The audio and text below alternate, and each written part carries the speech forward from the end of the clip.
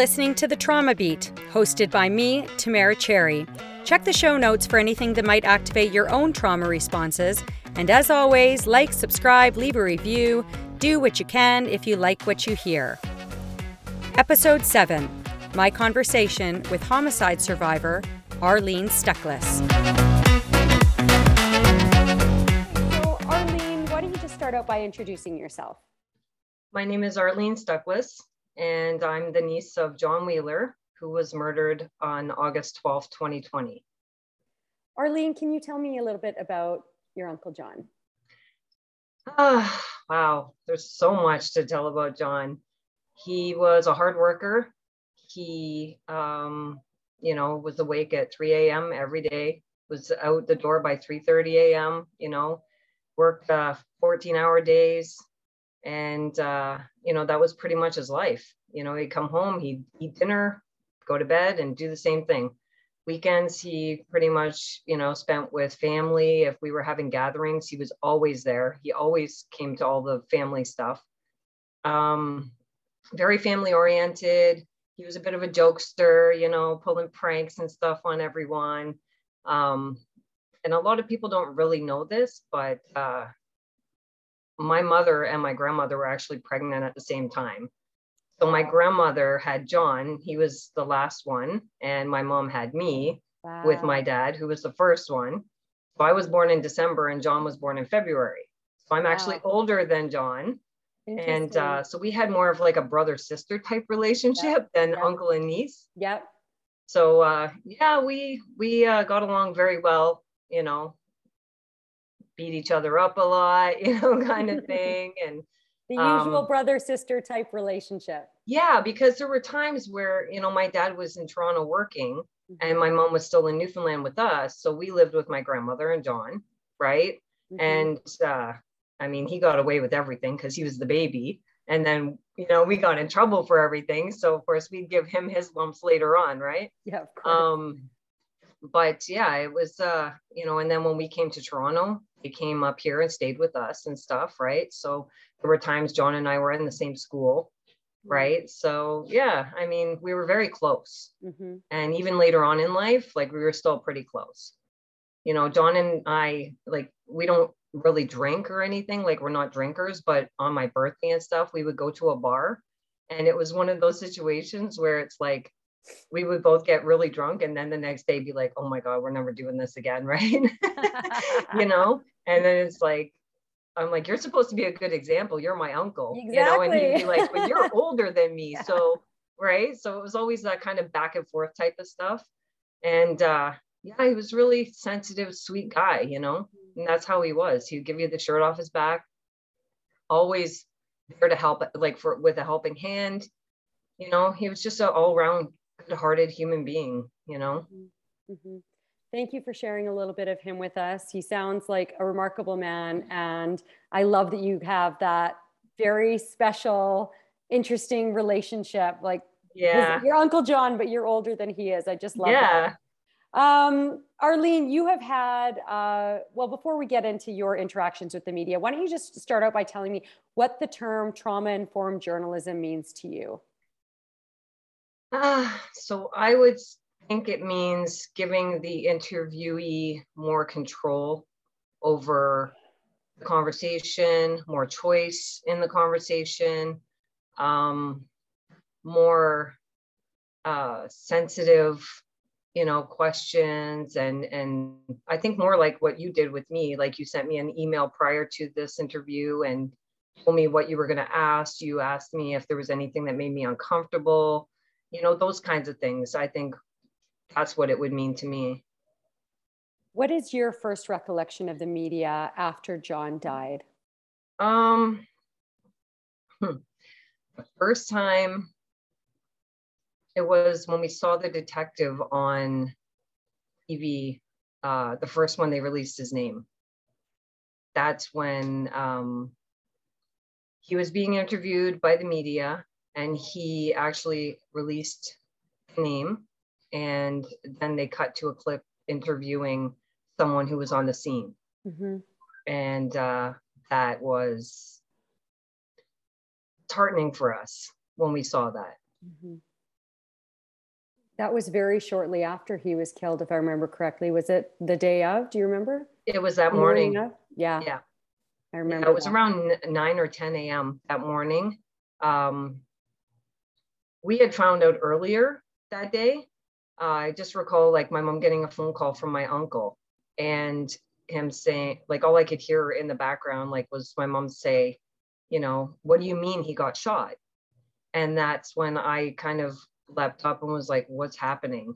So I walked out and I was like, who got shot? Like, what are you talking about? And then I could hear the conversation with my uncle, and I heard him say that he allowed them to release his name.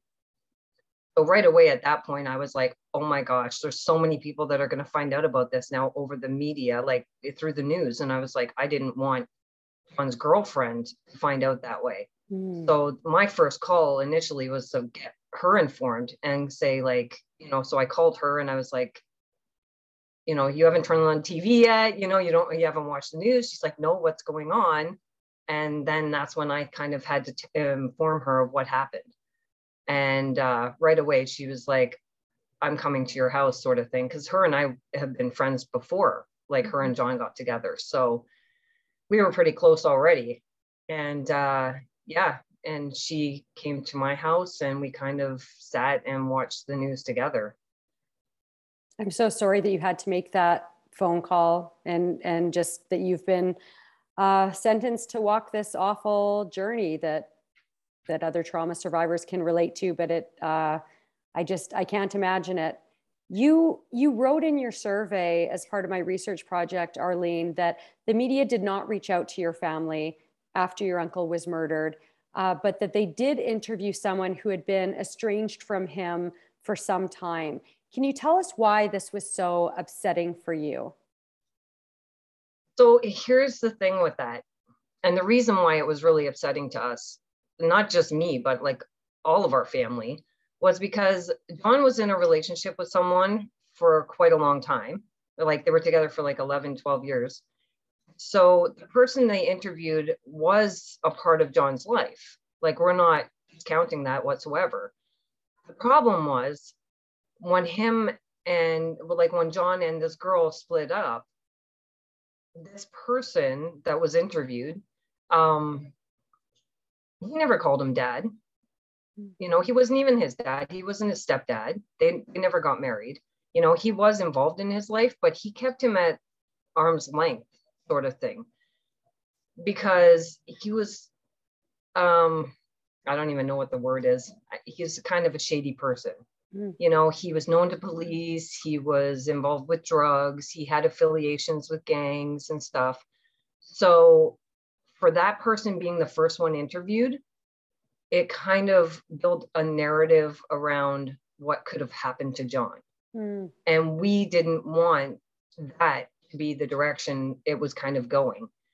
And it was kind of confirmed later on social media when they released everything. And you can see the comments of people coming in there and they're all saying the same thing. They're like, oh, question that guy or talk to that guy, you know, he's involved somehow. And it was like, you know, of all the people that they could have interviewed, you know, maybe find some background or anything on him before even talking to him, because he was not connected to John the way they made it seem like he was. You also wrote in your survey, Arlene, about misinformation that was reported in the media, specifically about how your uncle had been killed. Now, I think that anyone would understand why it would be upsetting to hear details of how he was killed. But can you speak to why it was so upsetting to have conflicting information about these details? So the problem with that, I think, is like we had heard on one news station that he was shot in the head. And on another news station, it was somebody heard multiple shots, you know, and then another one, it was like, no, it was a single shot to the torso, sort of thing. At that point in time, we didn't even know what happened. Like we hadn't even spoken with the detectives yet. You know, they were on their way to our house to talk to us. And even they couldn't give us like that kind of information because they hadn't had an autopsy done yet. And anybody would know that you have to have an autopsy done in order to determine cause of death and what exactly had happened. So with all these stations putting out all of their, what's the word I'm looking for here? Guessing, I guess, on what happened, you know, it makes no sense to me. I mean, I think the whole point is to try and deliver accurate information. Mm-hmm. And when you're trying to like just pull things out like that, I mean, the family listens to this. And what they don't realize is that, you know, we're watching the news like everybody else, and hearing those kind of things, you have a million thoughts going through your head. It's like, he got shot in the head. Well, automatically now you're thinking, oh, was this targeted? You know, who would have wanted to do this to him? You know, or, you know, oh, he was shot multiple times, right? Like, was he running away from the scene? Mm-hmm. And all of these are questions that the detectives couldn't even give us because they hadn't determined cause of death yet. And they hadn't retrieved any video from the area. And I mean, it was still fresh and new. So for them to put that kind of thing out, it was pretty hurtful for us. And I guess, I don't know if this was the case with you guys, but I mean, there's many cases where at times the media will get information from a police source or somebody at the scene or whoever that you have not been told as the survivor. And because it's holdback information and it's not meant to be made public because it could potentially jeopardize the integrity of the investigation. So I suppose that the lesson there for reporters would be, you know, if it's a police officer giving you the information, ask yourself whether there's an investigative reason that they would be giving you this information. And if there's not, if they're just doing you a quote unquote favor, what impact could releasing this information have on the family? And perhaps ask the person who's telling you the information whether the family is aware of this or whether they can give the family a heads up. Because I'm guessing that would have been helpful for you. Definitely. I think definitely it would have been helpful for us. And even with the detective coming over and talking to us, like there are certain things that they can't divulge to us either. Because if, you know, they don't know what's happening, they don't know who's involved in stuff. So we've got to keep their information kind of close to the chest too, right? Like they can't give everybody all this information because they don't know who's involved in it. So, you know, with us wanting to know everything that happened and them not telling us everything that happened right away, you know, it's kind of like, you know, it's really hard. It's hard because you've got so many emotions going on and you want to know everything right away, but you know, you got to understand that you can't. And then to have like reporters reporting on things that they don't really even know either. And like you said, unless they get it from a police officer, but if a police officer can divulge that information to them, then why can't they divulge it to us? Right. So yeah, it's just all kinds of confusion, I guess. You did write in your survey though, quite positively, it seemed anyway, about the investigator in your case and how you were supported, how this investigator supported you and your family with the media. Can you tell me a little bit about that? The detective in our case was pretty amazing. I mean, he called us up, like first initial time we saw him was on the TV right after it happened. And that day he actually came out to speak with us and, you know, gave us a little bit more information about what I guess they could give us. And then when they did the press release for the video that day, he called and he had said that, you know, they were going to do this and they were hoping that somebody in the family would be able to talk. Now, right away, my mom was like, no, I'm not doing it. I don't, you know, I'm not going to do it. And then that's when he said, well, you know, do you want to do it, Arlene? And I knew, I'm like, somebody's got to say something, you know, and I would, you know, I'm glad I was the one who did it because everybody else in my family even said after, they were like, I'm glad you did it because there's no way I could have held it together. And he gave us options. Like when he called, he said like, you know, you don't have to do this. It would be helpful if you did this. You know, you want to read a statement or do you want to ask, like, let them ask questions? You know, he gave us choices, which was great. And even right up to the day the press conference was, you know, he had called us and said, okay, it's going to start at this time. We got there ahead of time. He introduced me to the other police officer that was the press, you know, she was there. And he explained to me exactly what was going to happen, how it was all going to play out. And that's exactly how it went. And it was really knowing how it was all going to happen, as opposed to, you know, just kind of walking in there and not knowing, you know, especially with the questions, right? Like not knowing what are they going to ask, right? So that's why I chose the statement thing, because I said I can try and cover everything I can in the statement, as opposed to being asked questions and being kind of put on the spot. So that's the reason why I did the statement. I didn't put this in my list of questions. So please forgive me for that, and don't answer it if you're not comfortable doing so. But I was wondering if you could expand on that, the difference between a statement and asking questions, like how that helped you, because that was it 2 days after John died, or 3 days after? 2 days after John died, that you read that statement, and that police released the surveillance video that you referred to earlier. How did it help you having that control? Because you're still in your whirlwind of emotions at that time, trauma brain, all of that stuff. How did it help you having that control of just being able to stand there and read and not have to worry about what questions are going to come your way? I honestly sat there and tried to think of what questions would they want to ask before I even wrote out the statement. You know, I was in more like I guess it's a whirlwind, but it's like a fog, right? You're in a fog. You don't really realize what's happening and stuff. But I took some time that night and just kind of sat by myself in my room, write the statement out. I thought of what questions they might want to ask. I tried to, you know, get in there that, you know, what kind of person John was. Because of the previous footage that was released with that person being interviewed, I felt like this was more of a way of me being able to let people know this is who he was. You know, he's not associated or affiliated with that. This is who he is. So it felt good being able to have that time to, you know, change people's minds if they were thinking that way, sort of thing.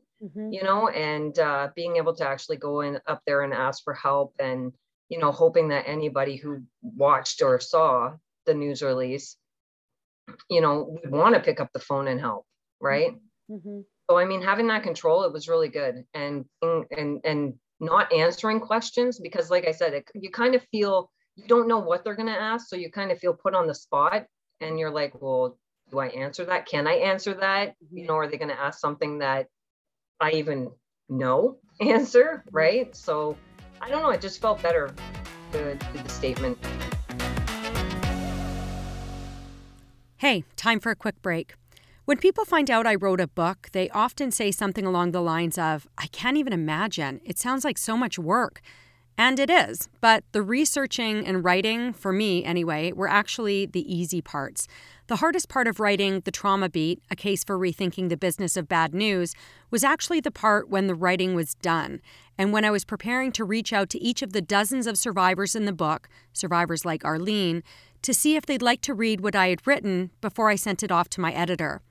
By then, I was so acutely aware of the additional harm I could cause by getting something wrong, something that my pre-research self would have thought nothing of, like saying someone was killed instead of murdered, or calling someone a victim when they identify as a survivor, or simply not asking for their consent to send over an excerpt before actually dropping that emotional bomb in their inbox. The weight of responsibility felt, at times, crushing. Survivors like Arlene and the more than 100 others who shared their experiences for the Trauma Beat book and now the Trauma Beat podcast have taught me so much. I hope you feel the same. All right, back to the podcast. Is there any other support that you think would have been helpful for you or your family in dealing with the media? I know not a lot of time has gone by, but you know, between then and now. Well, you know, it's funny because the detectives have their job to do, and then victim services reach out to you, and they, you know, have their part to play in the whole thing. They did offer counseling sessions, 10 sessions, so like, you know, an hour a week. It's not a lot. I didn't even do it. I was like, it's fine. You know, like I know that John's girlfriend did take them up on that. Honestly, I think what would have probably been helpful is if someone who had already been through it could have been there to say, hey, you know, I've been there. I know what you're going through. You know, because detectives deal with this kind of stuff all the time, you know, because they're homicide investigators, so they deal with that all the time. Victim services, they deal with the same kind of thing, like, you know, they're there to offer support and help. But, you know, we haven't been through it. Mm-hmm. So to actually be able to have someone to talk to that's been through it might have been a little bit helpful too, to kind of navigate us through, you know, this is what you're going to be dealing with for a long time. Mm-hmm. And you're in saying those words, you're speaking broadly about suddenly becoming a homicide survivor, not necessarily just dealing with the media, but all of the things that you suddenly have to deal with, the things you have to hear, the things you have to see, the feelings that you'll feel, all of that stuff.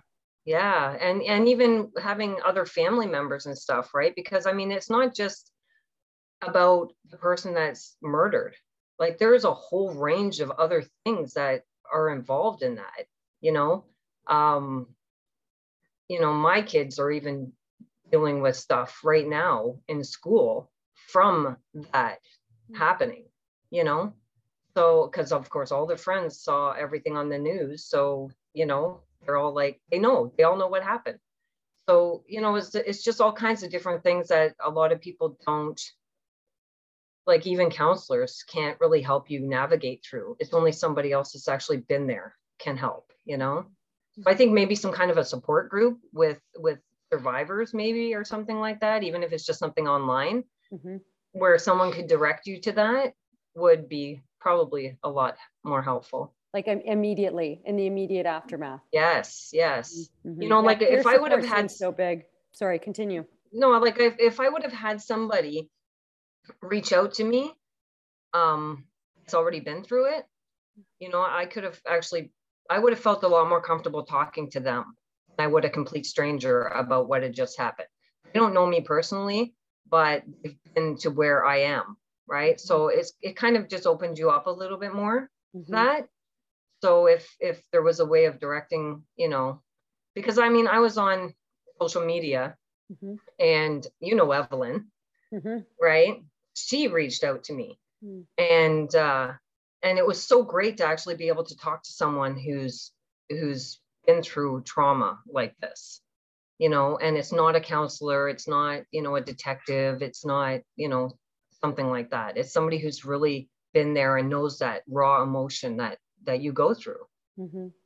Yeah, who can say, I know how you feel, and you can believe them and feel validated. I hear that so often in every survivor community, whether it is homicide, traffic fatalities, sexual violence, mass violence, the peer support is so important. And so often I hear from people who I just wish that I knew that there was something, or that I wish that I knew there was somebody there immediately, or somebody I could call. And unfortunately, like it's amazing that Evelyn would just reach out to you like that. I think that the whole system needs to be set up in a way that stuff is automatic, you know. Right? And that's what I was thinking. You shouldn't need to rely on, you know, the kind heart of a stranger who is, you know, not affiliated to any government funded organization or anything like that, to get that support. Anyway, so back to the media. Arlene, would you say that you are impacted by the media coverage of other homicides? And if so, how are you impacted by it? Not just homicides. I mean, anytime I see on the news that there's been a shooting somewhere, it's right away, you know, it sends you into that kind of like panic mode. My daughter, actually, my oldest daughter, was working at Yorkdale Mall when there was that shooting inside. And it was actually quite traumatic, because she had messaged me and she said, there were gunshots just went off in the mall. And right away, I was freaking out. I was like, oh my gosh, what's happening? What's happening? And this was before anything was released on social media or before anything. So she's messaging me and I was like, what's happening? And she's like, we're all huddled in this back room. And she was like crying and upset. And I mean, she's also been affected with, you know, John's murder. So of course she's got that going through her mind. And, you know, she said, Mom, all I heard was this gunshots and people just started pouring, like running into my store. I didn't know if one of those people were the ones who had the gun. And I'm telling you, it was insane. So of course, then it comes on the news, oh, gunshots fired in Yorkdale Mall. And I'm just like, Alex, is the door locked? Can anybody get inside? And she's just like, we're on lockdown right now. We can't get in or out of the mall. It was terrifying. And anytime I see anything like that, whether it's just police heard gunshots go off or, you know, another person was murdered or somebody got shot, it takes you right back. It takes you right back to that initial moment when you heard your loved one was murdered. And you fear for your kids, you fear for everybody, you know, in those situations. And my daughter actually has her gun license. So she knows what they sound like. So she knew right away. She was like, that's gunshot, you know? And even though she's trained, you know, to have a like gun, she's got her license. She said it's still just as terrifying when you don't know where it's coming from, right? Because it's not a controlled place where you go into the range and you're shooting your gun and everything's fine. She's like, you don't know what's happening. And yeah, it was terrifying. That was terrifying for all of us. When you say that media coverage of any incident of gun violence brings you right back to that day, do you feel that emotion like physically, Arlene? Like, and if you're comfortable doing so, can you just describe what it's like having your body brought and your brain brought back to that moment? It's almost like you're hyperventilating. Like when I first heard that John was shot, I said, is he okay? Is he, you know, my mom shook her head, no. Right away, I just started hyperventilating. I couldn't breathe. I was like, oh my God, like, I can't believe this is happening. When you hear about something like that on the news, the first thing you're thinking is, who do I know in that area? Right away. That's what I think. I think, who do I know in that area? Is this another person that I know? Then you go to the whole, you know, you trip back to when your loved one was murdered and those emotions kind of go over your body because you actually feel terrified for that next family that's going to get that phone call. You're terrified for, you know, the people in the community that have to deal with this all the time. You know, they can't let their kids go out and play in the park because you don't know when somebody's just going to want to drive by and start shooting in the park. Like it's gotten to that point where I don't even want to let my kids outside, you know, and my daughter's 27. So it's like, you know, you're like, where are you? I'm constantly checking in on that. Like, you know, I hear of somebody, there's shots into a car, you know, I'm messaging my daughter, where are you right now? You know, are you anywhere near this area? It's just a constant range of, you know, anxiety and you got certain triggers that kind of trigger it. But I can also kind of control that now, you know, like I'll see it on the news. I'll hear somebody got murdered. I think about, okay, there's another family that's going to be going through this same trauma, you know, and it's not over yet for us. And it's been about 1.5 years for you now, right? Yes. Yeah. Yes. So considering the impact that media coverage of a totally unrelated case can have on you, given your experience losing your uncle, do you have any advice for journalists on things that maybe they should or shouldn't do when they're reporting on cases like this, whether it's gun violence, homicide, any sort of traumatic loss? Is there anything that they should be considering in terms of lessening the potential negative impact on any number of other survivors out there who might be watching, you know, not to mention the primary victim survivors in that case? I'm not sure anything will lessen it, really. I mean, just even hearing of shots being fired somewhere, it doesn't necessarily have to be even a murder, just shots being fired somewhere. It's traumatizing, you know, it just kind of brings you back to that moment.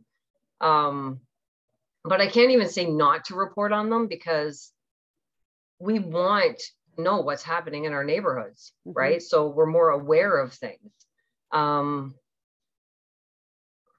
That's a really hard question. Like I'm not too I wonder sure. if there's like, when I think about the different elements that reporters use, or that I used when I was a reporter to tell stories about gun violence, for example, if there was cell phone video, we might use cell phone video that includes like the sound of gunfire, or you know, images from the scene that might show blood, or you know, an emergency run to hospital, and you know, stuff like that. I'm wondering if there's anything that you see in media coverage that is more difficult for you than, you know, if there's anything that if the media were to stop using that stuff, if it would lessen the impact on you, lessen the negative impact.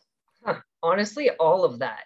You know, if they didn't put up the footage of, you know, seeing the blood on the ground, like just even saying that takes me back to seeing the video where they were zooming in on where John's body was.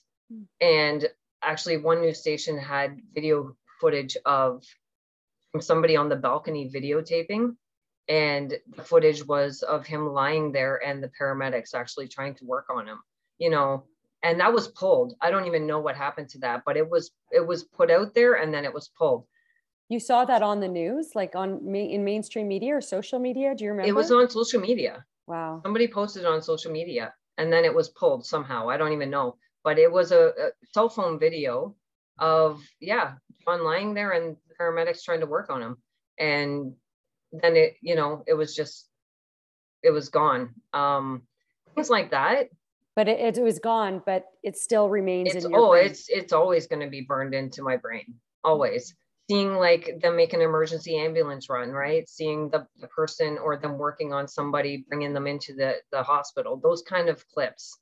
We don't need to see that. You know, if you want to report on it, just, you know, say, you know, a victim, like somebody was shot, you know, they don't even have any, like their identity or something, right? So just be like, you know, there were shots fired here, you know, they don't need to show video footage or, you know, the gruesome blanket over the body type situations, you know, in auto wrecks, right?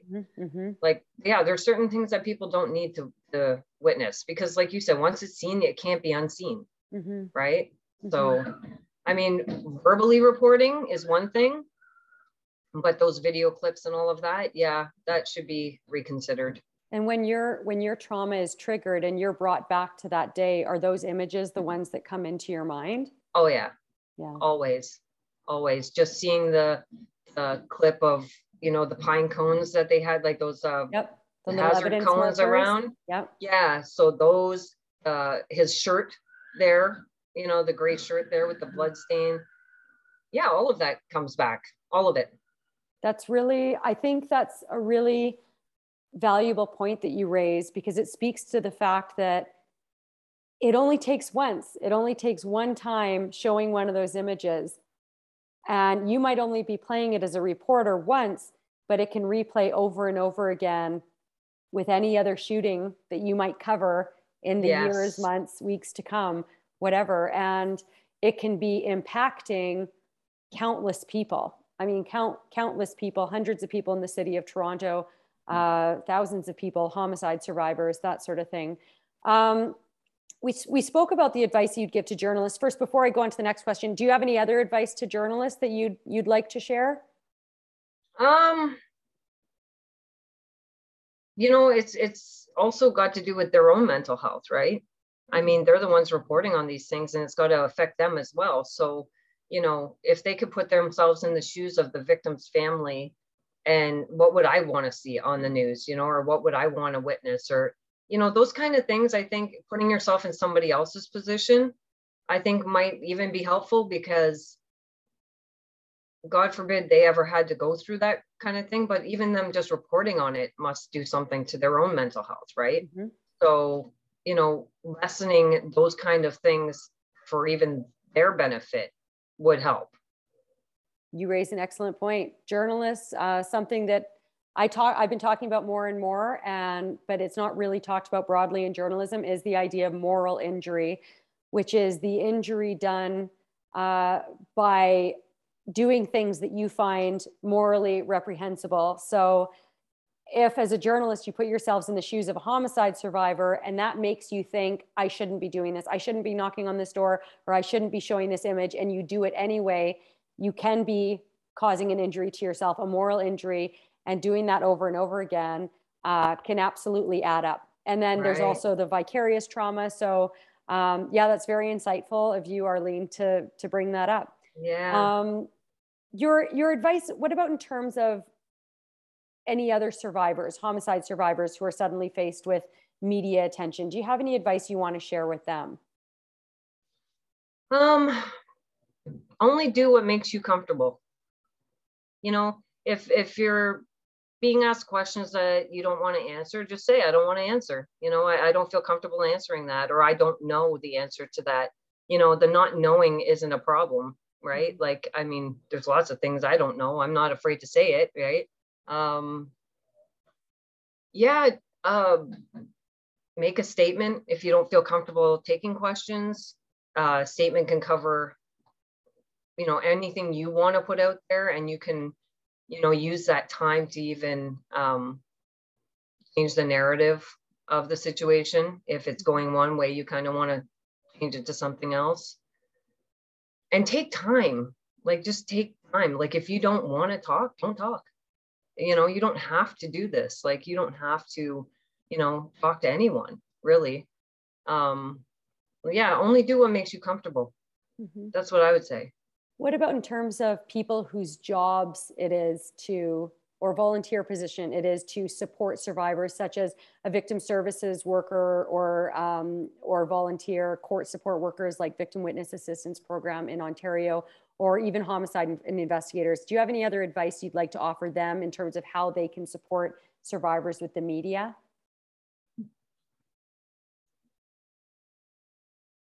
Do exactly what the detective did with us, you know, keep us informed on what's happening. I mean, I would have to admit, I would have liked to get a little bit more information than they gave us, but, you know, I also said that to them, you know, because there were certain things, it was like, you know, we wanted to know what was happening at every, you know, point in time. Because when you don't hear from them for a week, you're thinking, are they even working on this anymore? Like, you know, or is this just, you know, time they're just, you know, fluffing off, they're not doing anything. And we didn't even call them every day. You know, we didn't call the detectives every day. We gave them a week at a time. So we were like, they have to be doing something within this time we're giving them, right?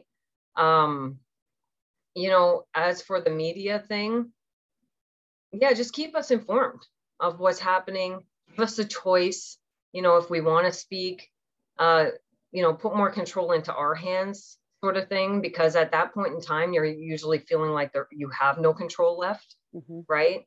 I mean, your loved one was just murdered, right? So you're like, everything's out of control. So at least giving us back some of that control is helpful.